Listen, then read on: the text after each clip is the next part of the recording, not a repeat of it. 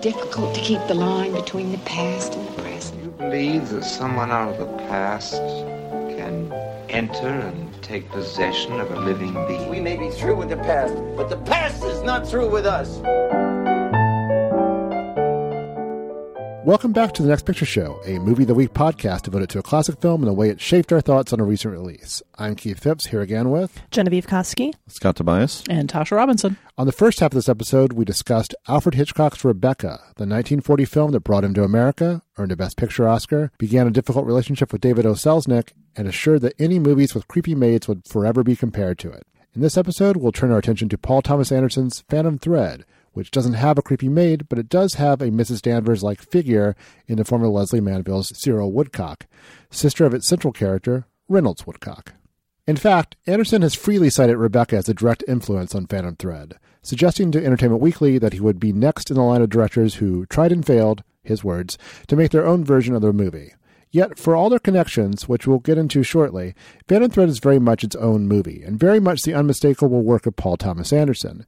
Power struggles, in one form or another, have been central to many of Anderson's films, and here that interest gets channeled into a story that finds the unexpected middle ground between The Master and Punch-Drunk Love. It's a love story that takes more than a few unexpected turns, and one fraught with a hard-to-define tension. In a recent Q&A on Reddit, Anderson answered a question about depicting romantic love with a reference to, yes, Alfred Hitchcock, responding, quote, "I think Hitchcock had a good idea. He said shoot love scenes like murder scenes and murder scenes like love scenes. Maybe he felt that falling in love was scary as shit. I think we've all felt that way."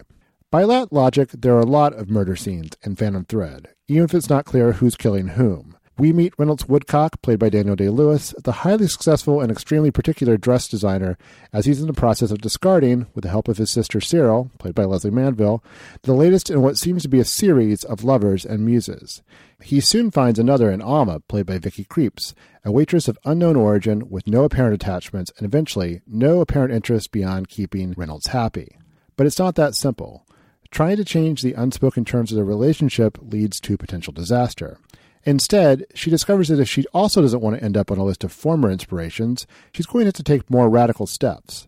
But as Alma and Reynolds circle one another, sometimes drawing each other closer, other times pushing each other away, Anderson keeps her actions and her motives unclear, never fully lifting the veil on either until the film's final moments. Her arrival has cast a very long shadow. She's barely looked at you this evening, has she? May I warn you of something? My brother can feel cursed. That love is doomed for him. I don't like the fabric. Maybe one day you'll change your taste. Maybe I like my own taste. Just enough to get you into trouble. Perhaps I'm looking for trouble. Stop! There is an air of quiet death in this house. You're not cursed, you're loved by me. Stop playing this game. What game? What precisely is the nature of my game? All your rules and your clothes and all this money and everything is a game. This was an ambush. Stop. Are you sent here to ruin my evening? And possibly my entire life? Stop it! Whatever you do it carefully.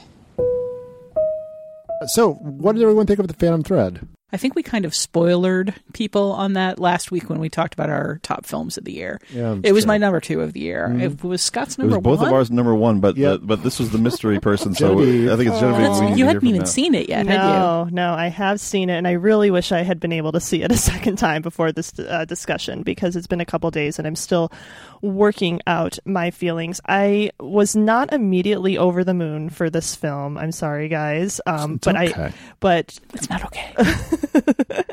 You guaranteed me it would be my favorite, Tasha. I actually deliberately went out of my way to not set your expectations too high. I didn't want to ladybird you, knowing that you'd already been told this is going to be your favorite movie of the year on that one. Yeah. I mean, don't get me wrong. I did not hate it. I didn't even dislike it. And I definitely had the sensation that at least one of you discussed of just being like very swept up in this film from the moment it began. I loved watching this film. I love the experience of looking at this film. I'm still puzzling over whether its approach, which I think is like exacting and well executed, works for me personally.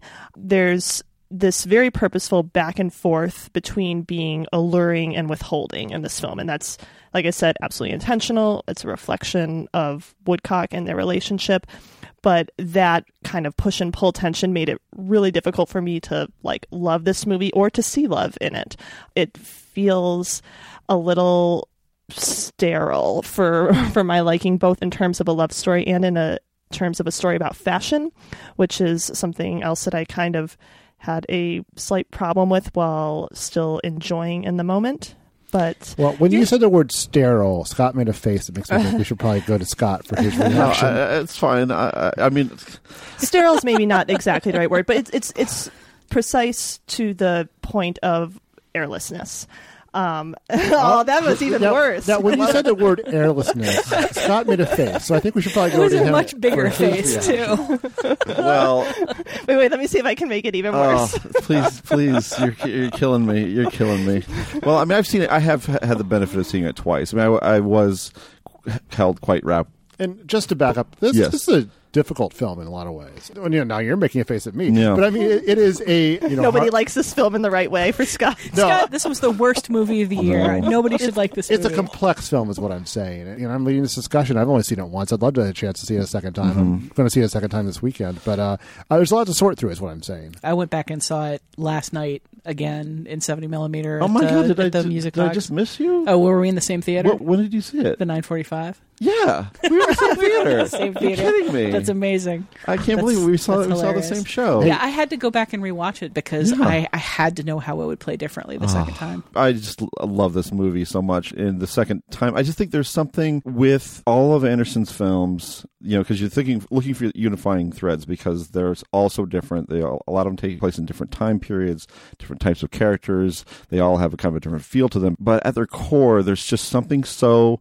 raw and childlike almost in base about the emotions that play, which is why the word airless made me kind of cringe a little bit, just because I think that was a full body cringe. No, it wasn't, because there was nothing airless or sterile about that cringe.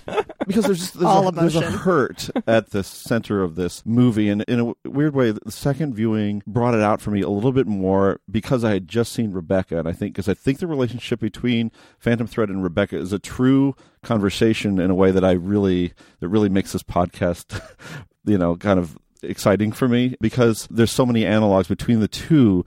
But the insight that I had into Phantom Thread was that the Rebecca of Phantom Thread is his mom. Mm-hmm. In that pain, in that presence, the invisible presence that she has over him at all times, and that Alma is trying to break through and access and heal to some extent this wound that follows him.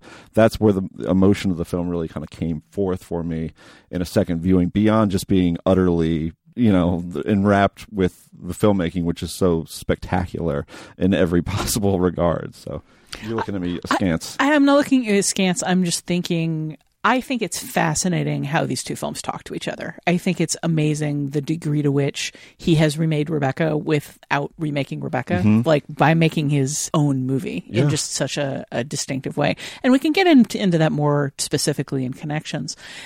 For me, Phantom Thread played very, very differently the second time. Like the first time, I think within the first 5 minutes of it, I had managed to go into this movie having forgotten who was in it and knowing literally nothing about the plot. And I think within the first 5 minutes, I just had this feeling of, I'm in the hands of a master. Like, he knows what he's doing, and I don't know where this is going, but it's going to be fascinating. And then every beat was unexpected for me. I can point to at least 3 different points during the film where I thought, oh, okay, I see where this is going, and it's going to be a letdown. Oh, that wasn't it at all. And there are a few things I enjoy in a film more than surprise. Not a jump cut of a cat leaping out when you're expecting an alien, but that full-bodied, unexpected, you can see where this is going, and that is not the intention at all. And in part, that was what I loved about the film the first time through. And it goes right up to the last scene.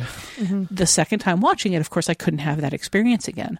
The experience I had instead was just studying the intentionality of every line. This is a meticulously crafted screenplay where every scene and every line means something very important. It's very slowly building a tightly pieced together wall, and there is nothing wasted. And I didn't feel anything like the emotional connection the second time through, but I came out really impressed with the craft. See, that's interesting, because the way you describe watching it the second time is much more aligned with how I watched it the first time, because I was preparing for this podcast and because I was thinking about it in terms of Anderson as a filmmaker and like the things that we would be discussing. And I was actively analyzing every line and image to the extent that you can while watching a movie and trying to remain in the moment. And I think that's what I mean when I say, like, while being very swept up in and taken with the craft and execution, I just had trouble accessing the emotional core of this movie. Not because I don't believe it's there. Like, I think you are absolutely right, Scott, in terms of the mother figure being a key to unlocking their relationship. Like, I understand all that intellectually, but there's just such a focus on precision and detail and execution that it overshadows that emotional component for me. And that's, to be honest, that's something that happens a lot for me with P.T. Anderson. Like, he's one of those filmmakers I've just never been able to really engage with to the extent I feel other people do. So it may be a personal tastes thing that's happening here, but that said, I mean, I really liked looking at this movie. I really liked watching this movie. I want to see it a second time. I want to reevaluate my reactions to it. I want to interrogate my reactions to it again, you know, and I want to discuss it with you guys. I don't think it's surprising that you'd experience trouble accessing the emotions, given that our three main characters are all people who withhold their emotions at all times, who rigidly control them, who only let out the smallest fragments of things. It's not an emotional movie in that way, and I can certainly see having a reaction to that. That said, I've very often been in the same boat as you with Paul Thomas Anderson, with just a feeling of I'm not connecting with this movie. Like, I understand what it's doing and it's interesting, but I very rarely connect with his movies, and this was an exception for me. I just think he understands so much about the essence of drama. I think we talked about that William H. Macy interview and about the nature of acting, about people, trying to get something from somebody else, right? And that back and forth. And you think about that dynamic between that push and pull between Reynolds and Alma, right? And how they're locked in this battle of wills where they really are trying to have a relationship on their terms and trying to force certain terms on each other in order to find some kind of reconciliation. And they only find it, at the very end of the film. And when they do, it's such a pleasure to watch. I mean, that scene, to have the nerve to not resolve this thing until the very end of the movie. I mean, when she's making that omelet for him and he gets it and he understands what's being done, and she subjects him to a staring contest, which he has warned him much earlier that will always lose. To have that point be the point of reconciliation is pretty amazing. I guess that's sort of There Will Be Blood thing too, where it kind of goes to that very end point before it really kind of nails it down. But the nerdiness of that was something. Yeah. The Master too. Yeah. I think that one of the things that a lot of Anderson's films have in common, and I think I would have to go back and rewatch some of the first movies of his that I saw to see if this extends through all of them. But I think the kind of push and pull we see here of two people who need each other in a very specific way and are perpetually angry with each other because they're not being given the thing they need in return is very common to all of the Anderson films that I know reasonably well. But I found myself, as a credit roll, thinking this is closest in some ways to Punch Drunk Love. I mean, it is a love story, and it's about two people who are damaged in such a way, but that they may not be right for anyone except for each other, and maybe not even that, but yet maybe they can work it out. And I think they both end on the same hopeful note. It's odd because, I don't think superficially they have very much in common, but I think they're kind of in some ways telling the same story. And I think that's also, looking big picture, I think that's the point where Anderson starts making what we now see as Paul Thomas Anderson movies. As much as I love Hard Eight and Boogie Nights, which I can watch any day of the week, and Magnolia I really like a lot too. I think before he's kind of like doing this sort of incredible synthesis of his greatest influences, and then I think he just figures out a whole different thing to do with Punch Drunk Love, and he's been doing it ever since. I feel like with Boogie Nights, there's some of that dynamic going on, like in microcosm in some of the relationships. It's just not the overall theme of the film, unless you think of I'm just going to call him Marky Mark, unless you think of him and the adult film industry as needing each other other and not being entirely capable of getting what they want from each other until the very end. But I think you see just sort of that aspect of it in smaller cases, in specific relationships within the movie. And he just gradually expanded that relationship to be the entire movie in There Will Be Blood and The Master and here. Yeah, I mean, his films from Punch Drunk Love on, you couldn't examine them and say, well, that's a little Scorsese there, a little Altman there, maybe a little Demi too. They became his movies and just more and more sophisticated in terms of style. I mean, my favorite Paul Thomas Anderson films are all pretty recent. This one and The Master and There Will Be Blood, probably. But they're all great. But I think he's become a much more sophisticated filmmaker and writer too. That was another thought I had leaving the theater that you were in last night and walking home. It's a very big theater. It is a very big theater, right? And I was there pretty early, but weirdly thinking that a late show on a Monday night in a 700-seat house would somehow sell out. That's just the way I think. So it was surprisingly well occupied, though, for a Monday. With the ambient temperature being 10 below. Yeah, that is true. But I was pretty pleased with how packed that house was. Yeah, I mean, I think when they show things in 70mm, I think that's a big draw for people. But we may as well just say we're talking about the Music Box here in Chicago. Yes, we are. Probably collectively our favorite theater. It's a great place. I also saw the 70mm there the day before you two. I've seen it this weekend.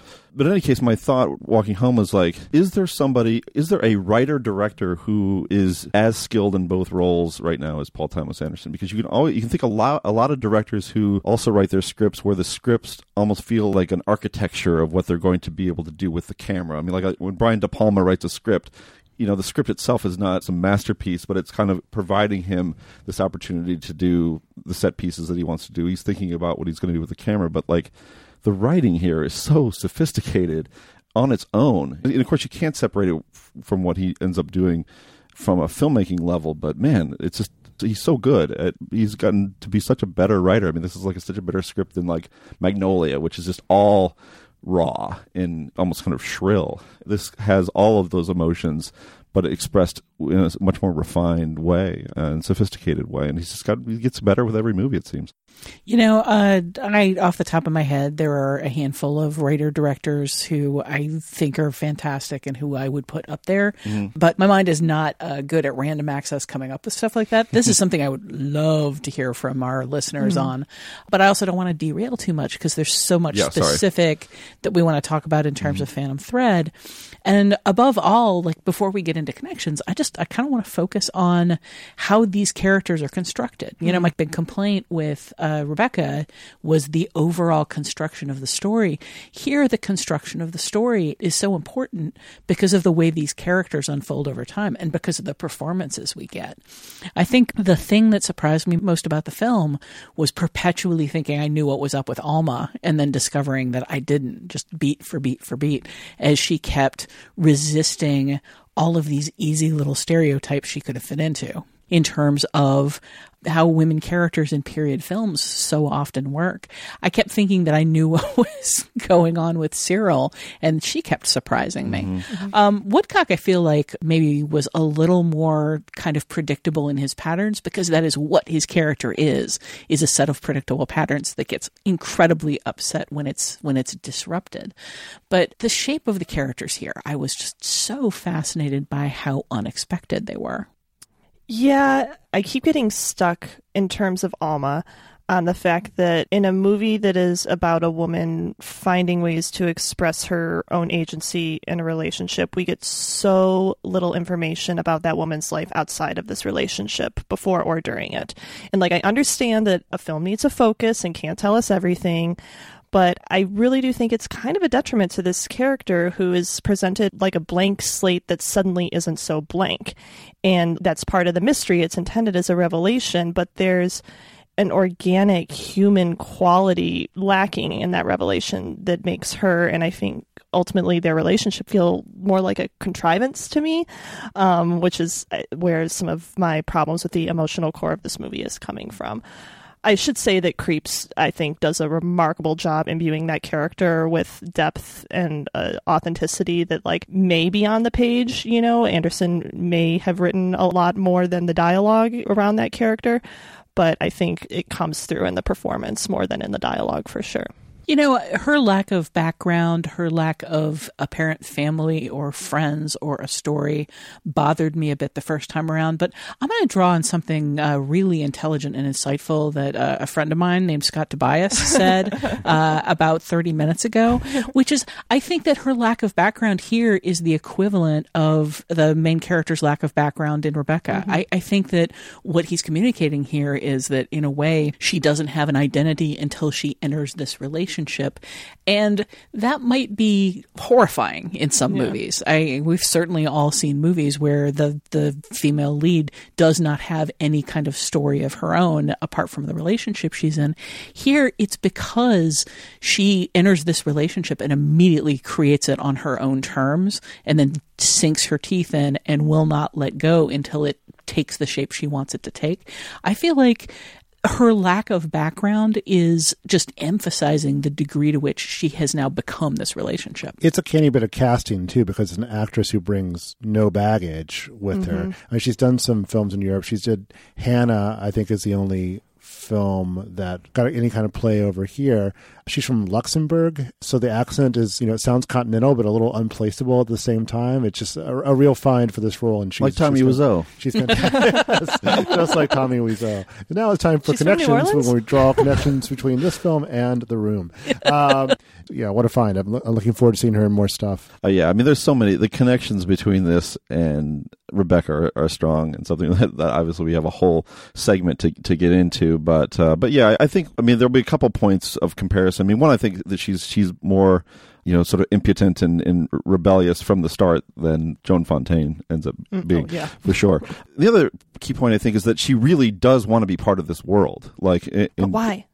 Because they're creating beautiful things. I mean, it is an exciting, the world of fashion is a creatively, exciting place, and I think that she sees possibility in that world, and she sees possibility in him, and she is going to fight for her place in that world and for him to be the type of person that she needs him to be, which is, somebody who needs to settle down every once in a while and be able to recognize her and bend a little bit. I think she really does like the world in which he introduces her, and if she didn't, she wouldn't continue within it. I think that the two of them, that something passes between them when they first see each other, and it's a recognition. And just from that moment on, they look at each other, she sort of trips, she looks up, they make eye contact, they both smile, and from then on, they have an understanding. And the fact that as the movie unfolds, it becomes clear that they've each completely misunderstood the other, I think is really radical and exciting, because that kind of, eyes meet eyes and now we're in love kind of thing is such a movie shorthand for we want to get to the romance, we want to get to the longing.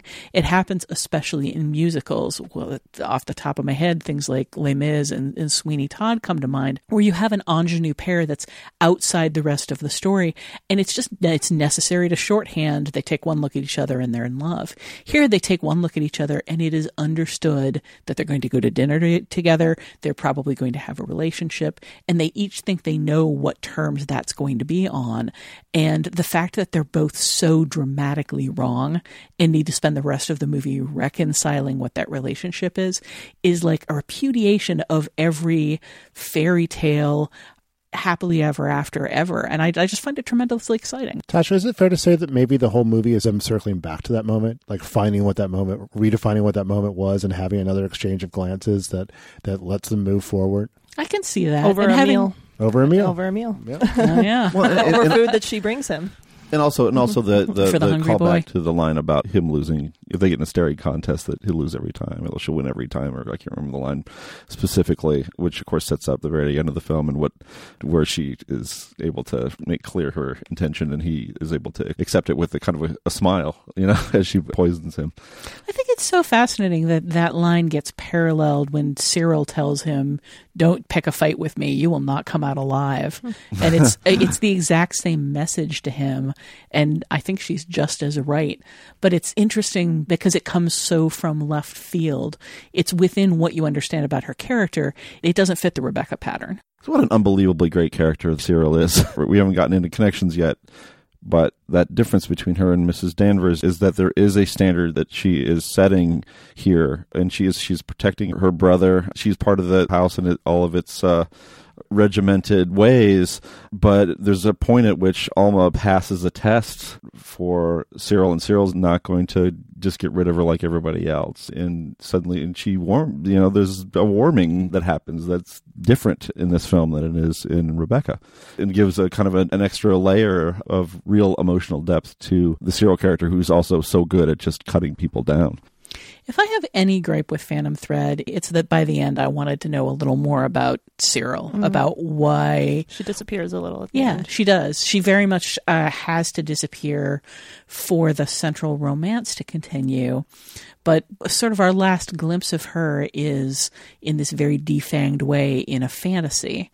And I can't help but wonder kind of where she went as a character. And that does parallel the way Rebecca drops out its three most interesting characters to focus on what a boat maker and a doctor and a policeman have to say. But at the same time, by the end, I felt like I knew everything about Reynolds, about what was important to him, what he wanted and what he was capable of letting go, what Alma wanted and what she was capable of doing to get there. And I felt like as the story went on, I knew less and less about what motivated Cyril, because she bends in some very specific ways, but that ended up making me wonder in what other ways can she bend? Like, who is she ultimately? It's such a good performance, and it's such a thrill every time she's on screen. But by the end, I really wanted just a little bit more of, all right, so who is she at her heart? To me, it's one of those things where the film is about what it's about, and she has her role, a supporting role, and not a lead role. And I was satisfied with whatever role she played in the movie, and her destiny beyond that is not really at issue with the movie. Her destiny is exiled to the same realm as Alma's background. Doesn't matter. It's not part of the story. Not appearing in this film. I think it is possible to want something from a film that would not necessarily make it a better story. I think it is possible to want to know more about her without necessarily thinking it belongs in the film or would improve the film. That's true. I mean, she's a great character. Well, with that, we'll wind down our discussion of Phantom Thread by itself, although I feel like it's so hard to talk about one film without talking about the other, but we'll formally address the connections between Rebecca and Phantom Thread after the break.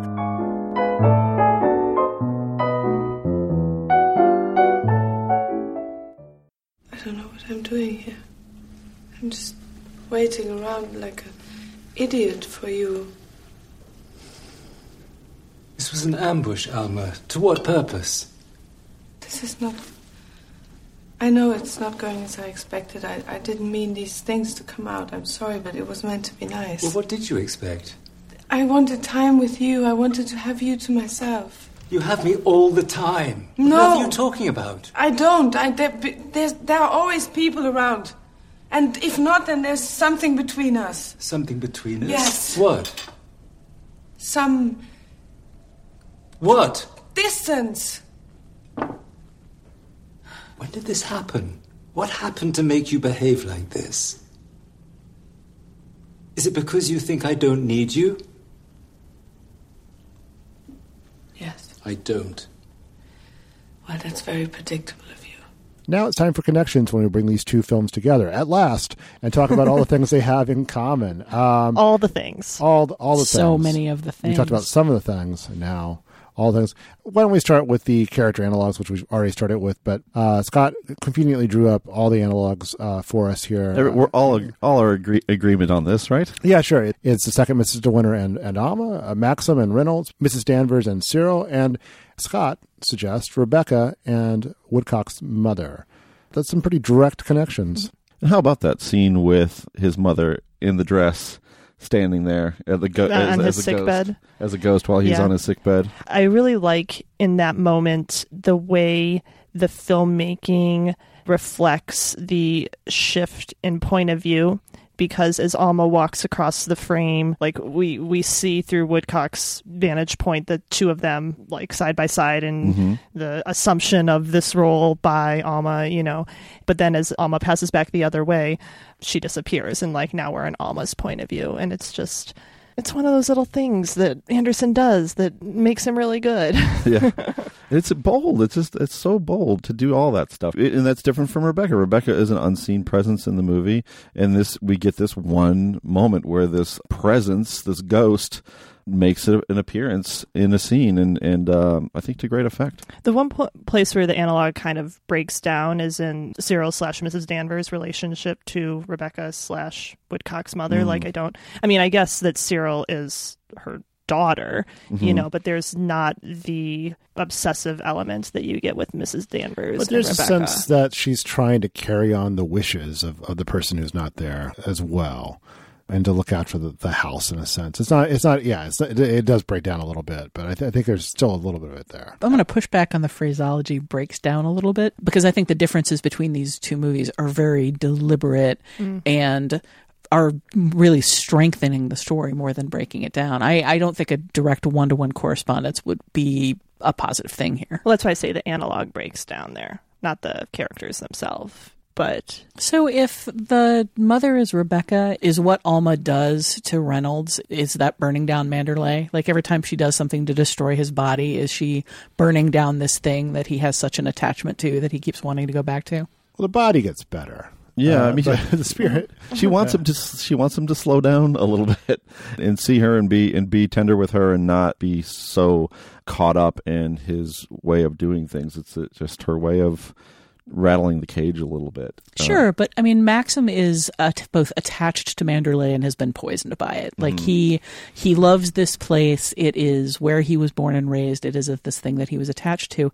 And I think in the same way, all of Reynolds' habits, all of his things that he has surrounded himself with, his innate understanding of his control of the universe, that is his house. His breakfast habits are his house. His pride in the House of Woodcock is his house, and she burns it to the ground, and he recovers, and so she burns it to the ground again. But can we actually say, though, that the house is already starting to fall apart a little bit? That his whole... Which one? The House of Woodcock. Okay. In the sense that chic. What is this chic, word? Exactly. Oh, anyone who uses it should be spanked. So good, that the chic speech. But spanked publicly.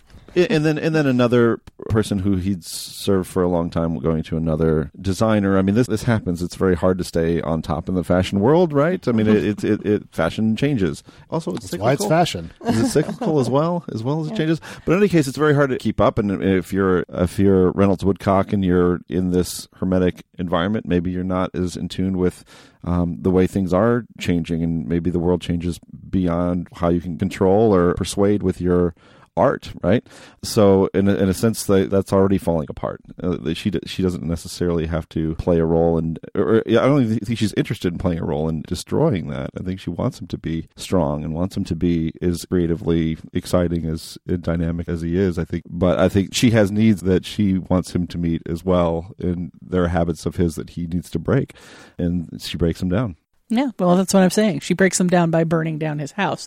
I don't think she literally burns down the House of Woodcock, which she seems to take a very personal attachment and pride in, given the whole business with the woman who shall no longer be dressed by the House of Woodcock. I'm just saying that he has built up this armor of the way things are, and she has to destroy it in order to get to the man that she wants. And I feel like the same thing happens. I mean, she's not the one that burns down the house, but given how many horrible memories are in Manderley for Maxim, it seems like it's almost a necessary thing. I think that we haven't really talked enough about Maxim himself, and considering him in conjunction with Reynolds makes it much more interesting, because they're both such petty tyrants. They're both strong and sensitive men, and they're both capable of being sweet and romantic in their ways. They both seem to have certain things that they're talented at, but both of these movies kind of hold them in contempt. Maxim is just sometimes a brat and sometimes a bully who has a very short temper and really talks down to his wife.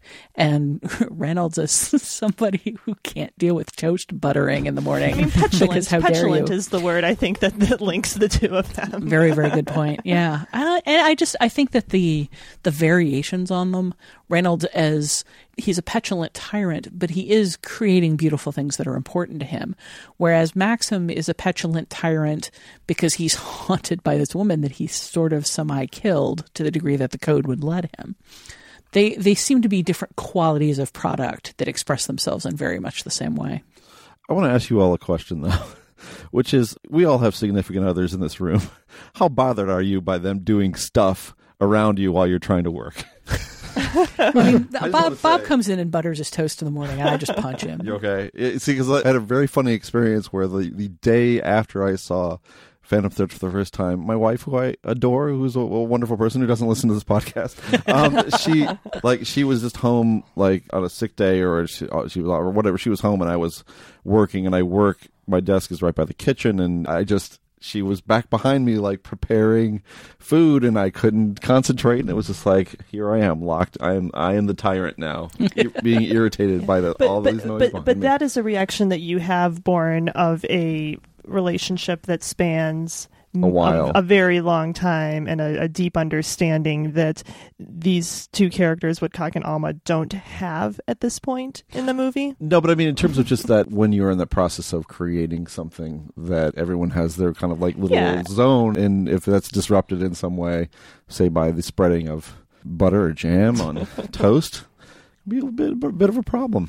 I just have to give a shout out to the Foley in Phantom Thread. The Foley of that breakfast is amazing. The way that the butter, not just the buttering, but the scraping of the burned bits of the toast. Like, I've heard gunshots in movies that didn't seem that loud.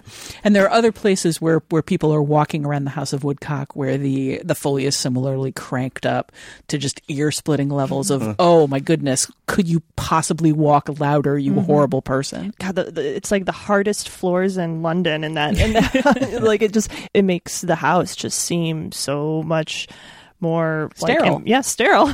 Or that's imposing and haunted in a way. I mean, the House of Woodcock is, I think you could say it's haunted in a way by Woodcock's own sort of artistic obsession, and fear about the continuation of his legacy, and like all these things that sort of drive his pettiness / petulance, and I think, since we're talking about character analogs, and we kind of touch on this already, there is a definite analog between the houses as characters in these films. And I think it's interesting that in Rebecca, Manderley is like part of a remnant of British aristocracy where like houses are tied to a family name, and people are defined by their homes to a certain extent.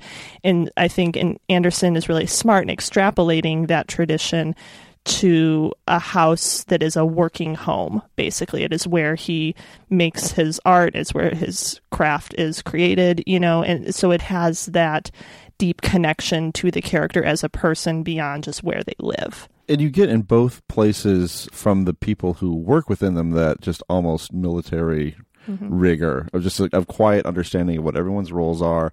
They're all sort of marching in unison, even when they have a massive emergency like this dress that's been ruined that has to be ready by the next morning. There is a quiet just assemblage that happens where everyone knows what they're supposed to do, and all that speaks to, in this case, Reynolds, and to Cyril as well, I guess, who built this house and this business in a very specific way to function a specific way, and it functions extremely well. It just can be also oppressive and intimidating to strangers who enter it and either don't know or don't abide by the tacit rules that are in place. Speaking of those strangers, to talk a little more about Fontaine's character and Alma and the parallels between them, I think it's very interesting that Fontaine comes into the house awkward and shy and not asserting herself at all. And so much of the film is building up to that moment where she claims the family name. She claims her right and her role and her privilege as his wife. Alma keeps pushing back just constantly. From the very beginning, from the business with the staring contest, she goes along with Reynolds over and over and presents herself as like a very passive woman who lets him have his way. There's a knowingness about her from the start that I think is very interesting. That whole sequence at the beginning where he takes her back to his place and starts measuring her for a dress, and she so clearly thinks that this is foreplay until Cyril shows up and changes the dynamic of what's going on. Oh my gosh, writing her name with a line, that's so good. We could spend an hour talking about that sequence alone and the tensions that go between them. But when he takes her into the house, she keeps pushing back on things like not liking the fabric of the dress that she's in. And it makes him really angry because she asserts herself, I don't like this fabric. I like my own taste. I don't mind getting in trouble. Maybe I'm trying to get in trouble. And it happens over and over and over that she pushes back in little ways. And the difference between that long ramp up to the one big pushback versus just the constant little reminders that Alma has like a personality of her own is fascinating. But then when she does finally fully assert herself, it's in the exact same way by claiming his name. It comes in the form of the doctor identifying her as Mrs. Woodcock when they're not actually married. Yeah, that's true. But you can see on her face her sort of decision to, oh, okay, I'm going to claim that. I'm not going to correct that. And so in both cases, they take the name, they take the identity, they take the power. It just comes... It's a series of small steps for Alma. It's one huge hurdle for Fontaine's character. One of the things that was so exciting for me with this pairing, because we've done so many different types of pairings on this show. We've done films that were influential to a certain new film, or we've done a new film by a director or an older film by a director. We've done remakes of certain movies. But this was one where I feel like there's such a sophisticated and specific conversation or relationship that is happening between two movies that Paul Thomas Anderson has repurposed Rebecca for his own ends, and he's managed to find some sort of place where he is borrowing characters and ideas so specifically from the Hitchcock movie, but then making it also such a personal story about an artist such as himself and, a partner such as his wife, who is Maya Rudolph. And it all kind of comes together as this unique personal thing that is born out of a very specific work, which is great, which is kind of make this pairing particularly exciting. And of course, as I mentioned earlier, that revelation that I had seeing Phantom Thread a second time and understanding that film had its Rebecca as well, and how that is kind of where the emotion of the film is. I would say also that the level of difficulty here is pretty tough. To do the sort of direct homage while still making it your own movie, I don't know that too many other directors could pull that off. Or maybe we should give credit to Rebecca here because it's such a rich text. It's so influential. You can see its influence many different places. But to do your own thing with it, I think it does help when you have a movie like that. But it's still a pretty daring move. Well, I mean, just to have a lead character who is basically a Paul Thomas Anderson type because he's a total genius who creates these garments that everybody wants and is pretty much the best at what he does. That takes a certain amount of confidence too. Sure. He doesn't have a lot of time for, trends or chic things. Things that are chic. Yeah. He's chasing his own muse. He's not queuing up for a Marvel movie. Or he's, sitting still with his muse because he believes that he's found her and he doesn't need to pursue, that's for other houses. Like he knows what he does and he's angry at the world for having moved on. What's interesting, I think you're exactly right, Scott. And I think what interests me most about the dialogue that these films are having is the sense that you can see all of these one-to-one correspondences, but that they're so remixed. It's a remix rather than a remake. And so you have all of these elements that you see coming through very, very specific analogs. And we talked about the characters, but one of the ones that strikes me most is how the two movies are framed, how Rebecca begins with this long description of a dream of coming back to Manderley, which sets the whole thing up as a Gothic novel. And again, it reminds me of The Haunting of Hill House. It's very specifically this framework that explains what you're about to see and how you're supposed to feel about the relationship that they had with the house and the relationship that they have with the past. You get that in Phantom Thread in the form of the interview that she's having at the beginning with, I believe it's the doctor. Yeah. I keep watching it and keep being uncertain. Well, it's not revealed until later in the film, but yeah, it is the doctor. He's such a generic person, like both a generic looking person and a generic person within the structure of the story. The only other male character of any consequence in the film. But the idea there is so similar. You know, it's telling you at the very outset, this is a story that's being told. This is how you should feel about this relationship. This is me looking back on the past and setting it up for you. They serve such similar functions, and yet in execution, they're so different. In style, they're so different. And nothing of what Alma says about the relationship directly relates to what Fontaine's character says about Manderley.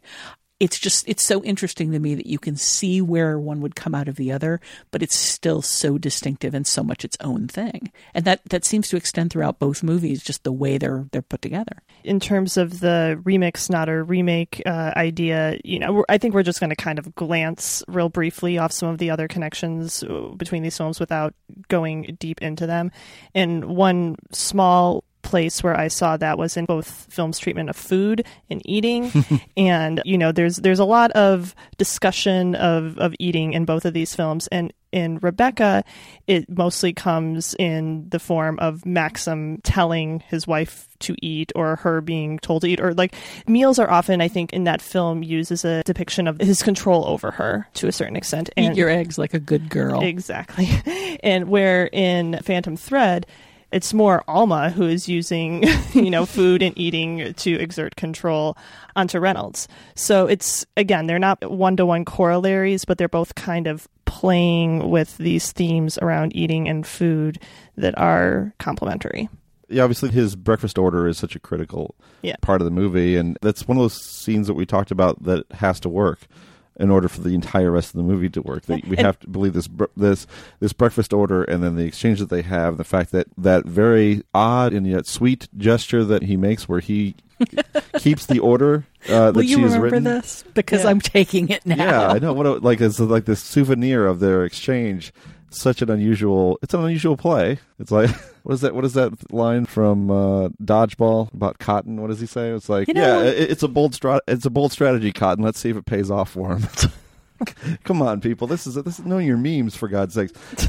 So I'm not sure that a dodgeball quote rises to the level of a meme exactly. You cracked it wide open. That's Pollock. Specifically. Come on, the listeners are going to back me up on this one. It's a bold strategy, Cotton. Let's see if it pays off for him. In any case, it does pay off as we know, and then at the end of the movie, it's all about the mushroom and the omelet and him accepting it, and so food certainly plays a really important part in this movie, and in Rebecca it can be quite estranging. I mean, one of my favorite scenes in that movie is when she has a meal at the table that's been laid out for her. She doesn't even know what's individual chafing dishes. Like, I want a life where I have like my own spread of chafing dishes laid out for me. But she doesn't know. She doesn't know what's in them and whether whether they're supposed to be poured over something. Yeah, and I mean, it's worth noting that her order when they have breakfast together, which they also bond over breakfast, so there's a direct one-to-one correlation for you. But like her order, because you get a shot of the menu, you see what's on this menu, and it's a pretty frou-frou. Yeah, it's a pretty elaborate menu. And she orders scrambled eggs. Oh, yeah. It would be more like basic than that. Yeah. You know, it occurs to me that Reynolds' original order at her restaurant, like it surprises me, because it surprised me the first time I saw it, because it just feels like it goes on and on and on. Oh, yeah. He's such a thin man. And we get that shot of him dressing. He's a narrow dude who looks like he lives on coffee and cigarettes. And then he's ordering food and food and food and food, and to the point where she leaves him a note that says, "For the hungry boy." Like, that's how she introduces herself. But it feels like that sequence is the equivalent of the honeymoon videos. We never see him have that relationship with food again. We see him take like a single disdainful bite of asparagus or a single angry bite of a sweet roll. We see him rejecting food. We see him drinking tea.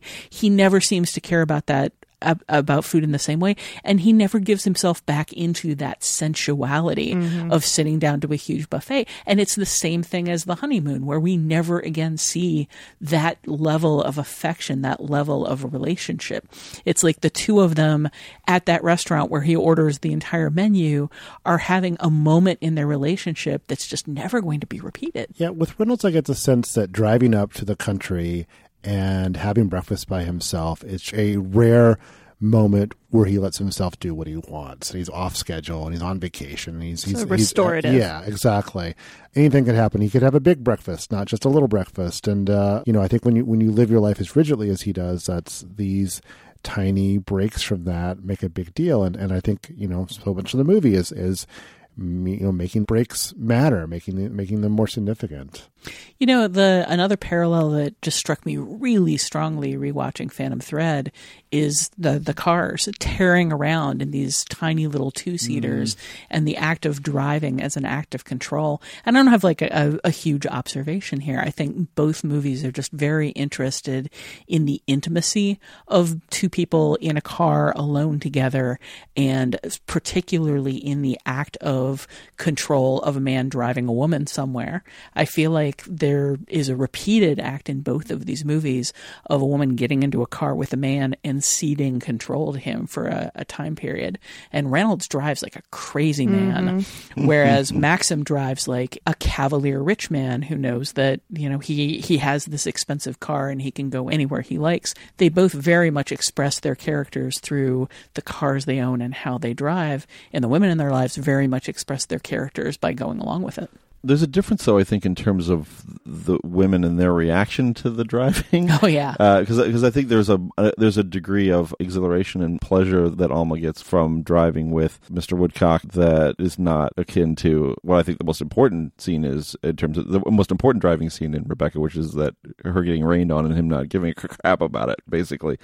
She's uncomfortable with the convertible, and when it starts raining, he just offers her a coat to throw over her head, and it's sort of a symbol of his callousness rather than the sense of adventure and fun and kind of like out of controlness that you get with Reynolds in his car. Although in the early days, you do see Fontaine's character very much enjoying the freedom of getting into that car and getting away from her controlling employer. That's for sure. Well, we could go on and on and on, and it certainly is a pleasure to find a film that pays off the premise of our podcast is so well as these two films do together. If you want to watch these movies, Rebecca, despite being one of the most historically important and artistically accomplished films of Hitchcock's career, is not currently streaming anywhere. You can find it pretty easily on Blu-ray and DVD, however, most recently via a very nice Criterion edition, which has all kinds of wonderful things on it. 2 discs. Like Joan Fontaine on talking to Tom Snyder about the way things were in Hollywood. It's good stuff. Phantom Thread is currently in cinemas nationwide, including a limited run in 70mm in some cities. Check that out if you can. We'll be right back with your Next Picture Show.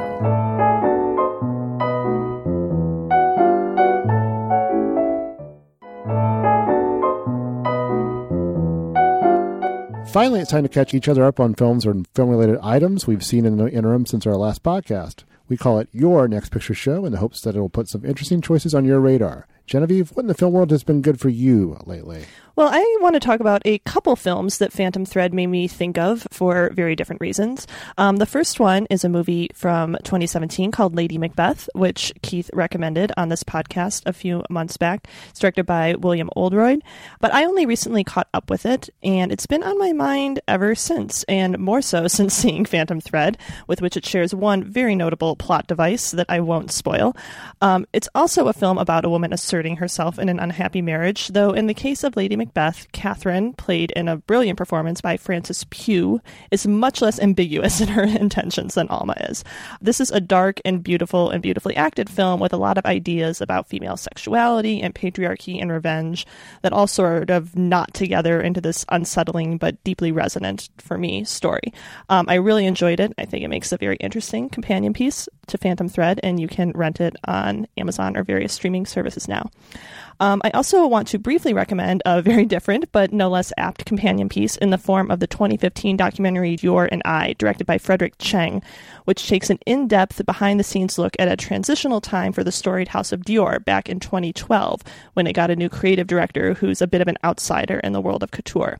That's the story that kind of gives the film its shape, but I remember it much more strongly and affectionately for its look into the nuts and bolts of couture creation, particularly its focus on the Dior Atelier, the workshop staffed by artisans tasked with making these garments reality.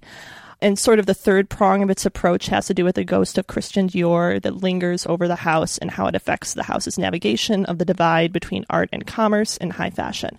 It's a short little documentary with lots of interesting tidbits if you're at all interested in fashion production, and it's streaming on Netflix. So, Lady Macbeth and Dior and I really want to see Lady Macbeth. That was one of the big ones from last year that I never got around to seeing, and I know it was a Golden Brick nominee. Yeah, so I really loved it. It's something we actually discussed doing, but at the time we briefly discussed pairing it with Rebecca. Did we really? That was the one? Yeah. Oh my gosh. Yeah. Yeah. That's. I guess we missed one thing and got the other thing, but I think this was a little more apt pairing than Lady Macbeth would have been. It's a very different story. Yeah. Scott, what about you? I wanted to recommend a movie that is also streaming on Netflix now called All These Sleepless Nights. It is a hybrid between documentary and fiction. I don't think it really cares at all to make any strong distinction between the two. It's set in Warsaw. It's about a couple of young dudes who just go from party to party and dance hall to dance hall and various open air get-togethers in the city of Warsaw. And the way I've been describing it is if the guys from A Night at the Roxbury were actually as hip as they thought they were, that's kind of what this movie is. But it reminded me also of the Paulo Sorrentino movie, The Great Beauty, which is in that it's similarly plotless and also takes place, it's also kind of about the city in which it explores and about the relationship between a very old city and then this very young, vibrant culture that's sort of decadent culture, really, that's sort of invading its spaces. It is an experiential movie. It reminded me a little bit of another film like Song to Song, which really disappointed me, the Terrence Malick film, and then it's really just about being in the moment and with people who are misbehaving a lot of the time, acting indulgently.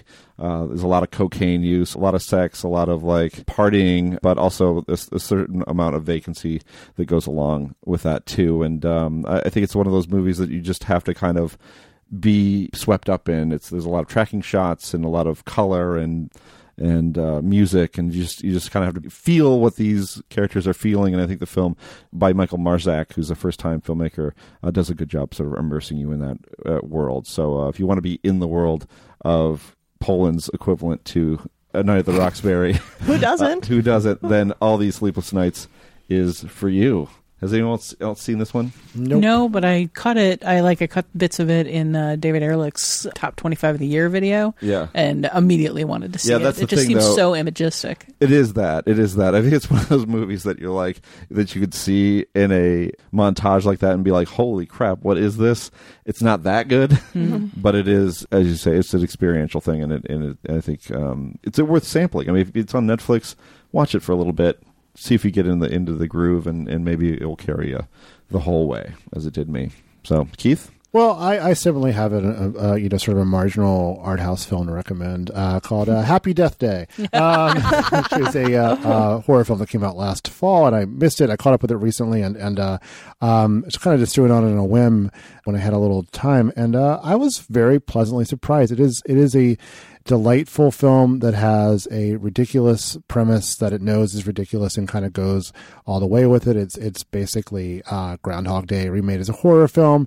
It stars Jessica Roth as a college student who keeps waking up on her birthday, and at some point in the day she is killed, and she relives the day, and at some point suspects that she'll only be able to stop living the day if she can figure out who is killing her, which leads to all manner of clever devices. And I don't know, it's very brisk. It's quite funny. I think Roth is really good. It's directed by Christopher Landon, son of Michael Landon, formerly involved in some of the Paranormal Activity films, and written by a comic book writer I don't really care for very much, named Scott Lobdell, but credit where it's due. He wrote a good movie here, or his script led to a good movie here. I'll find it highly enjoyable, and I think kind of getting into the parts I particularly enjoyed would spoil the fun, but if you are inclined to, if you enjoy horror films, with clever premises and are looking for a very fun way to pass 96 minutes, this is one's for you. It's on Blu-ray and I believe it's streaming services now. Tasha, how about you? What have you seen lately? I am going to join you in going directly from the high-toned movies we've been talking about to recommending some lurid, fun trash. This is a little movie called Mom and Dad that I have been looking forward to the opportunity to recommend since TIFF, at least. Maybe it was probably Sundance. This is definitely the kind of tender romantic movie that definitely plays Sundance all the time. It's the latest from a fellow named Brian Taylor, known as half of Neville Dean and Taylor, the team behind Crank and Gamer, and the writers of Jonah Hex, which is one of the worst movies of all time. Mom and Dad is a chaotic movie. It's a story very strangely told. It's full of flashbacks that come at really inopportune and awkward times. It's a story pieced together from all of these strange chunks, and tonally it's just all over the map. It is so much fun to watch. And in large part, that's because of Nicolas Cage and Selma Blair, who star as parents who are experiencing this strange horror movie phenomenon where suddenly all parents feel a rabid, uncontrollable compulsion to kill their own children. And the two children in question are a teenager played by Ann Winters and a little boy. It becomes kind of a siege movie with generation versus generation, with the kids trying to survive in various clever escape room kind of ways, and the parents trying to kill them. But it also becomes kind of this strangely philosophical meditation on the fact that one generation gives way to the next, and that it's kind of the job of adults to have the children that will replace and reject them, that will eventually take over their lifestyles and change them from carefree youths into emotionally worn adults. And it's got a lot of really interesting thoughts on that, but they come via one of the most rabid, balls out, ridiculous Nicolas Cage performances we have seen in many, many years. Actually, when I got a streaming copy of this, I threw a little party at my house and had like 10 people and some bottles of wine and just sat them down and watched them watch this movie, which was an immensely entertaining experience. It is definitely the kind of not great, but incredibly entertaining movie to watch with a bunch of friends and some booze. It's in theory in a limited number of theaters. It's also simultaneously hitting VOD and digital. I really recommend dialing it up on your on-demand, getting some booze, getting some friends, and just sitting down and watching this. Mom and Dad. Crazy, crazy movie. I'm on board. I think I might be on board, too. I think you may have convinced me, Tasha. It is a little on the gory side. It does not have the kind of tension that tends to worry you in horror films. It's a horror film in the sense that it's sloppy and bloody and obsessed with the idea of suddenly an unexpected thing happens and everyone must kill. But it's not a very scary movie, and it's not a very tense movie. It's wackadoo over the top. Yeah, circling back for the Genevieve counseling session that we need to do. I think also Happy Death Day you'd be okay with. It's PG-13 very solidly in the PG-13 zone. You guys are determined to convert me to a horror aficionado. Maybe this will be the year that it happens. I can just see it now. Genevieve Koski at home, putting Happy Death Day into the old double feature DVD player. Baby steps, Genevieve. Messy, bloody baby steps.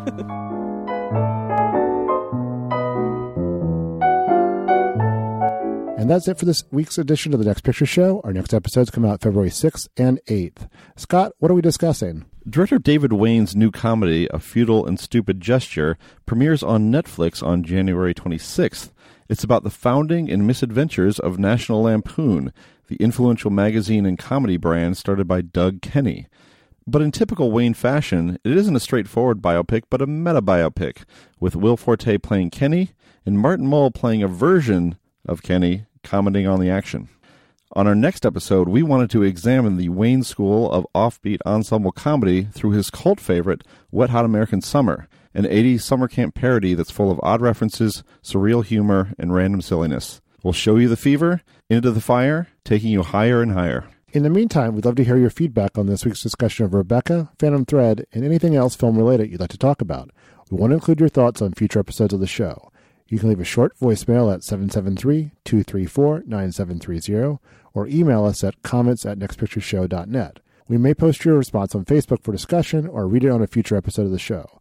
Finally, before closing out this week's episode, where can we find everyone these days? Genevieve? You can find my work at the culture section at Vox.com, and you can find me on Twitter at Genevieve Koski. Scott? I'm on Twitter at Scott_Tobias, and you can find my work in the New York Times, Washington Post, NPR, and other fine publications. I'm also the editor-in-chief of the Oscilloscope Musings blog. Tasha? I am the film and TV editor over at TheVerge.com. I occasionally write about film and TV over at TheVerge.com, including writing about Mom and Dad and interviewing Brian Taylor about what it was like giving that performance out of Nicolas Cage.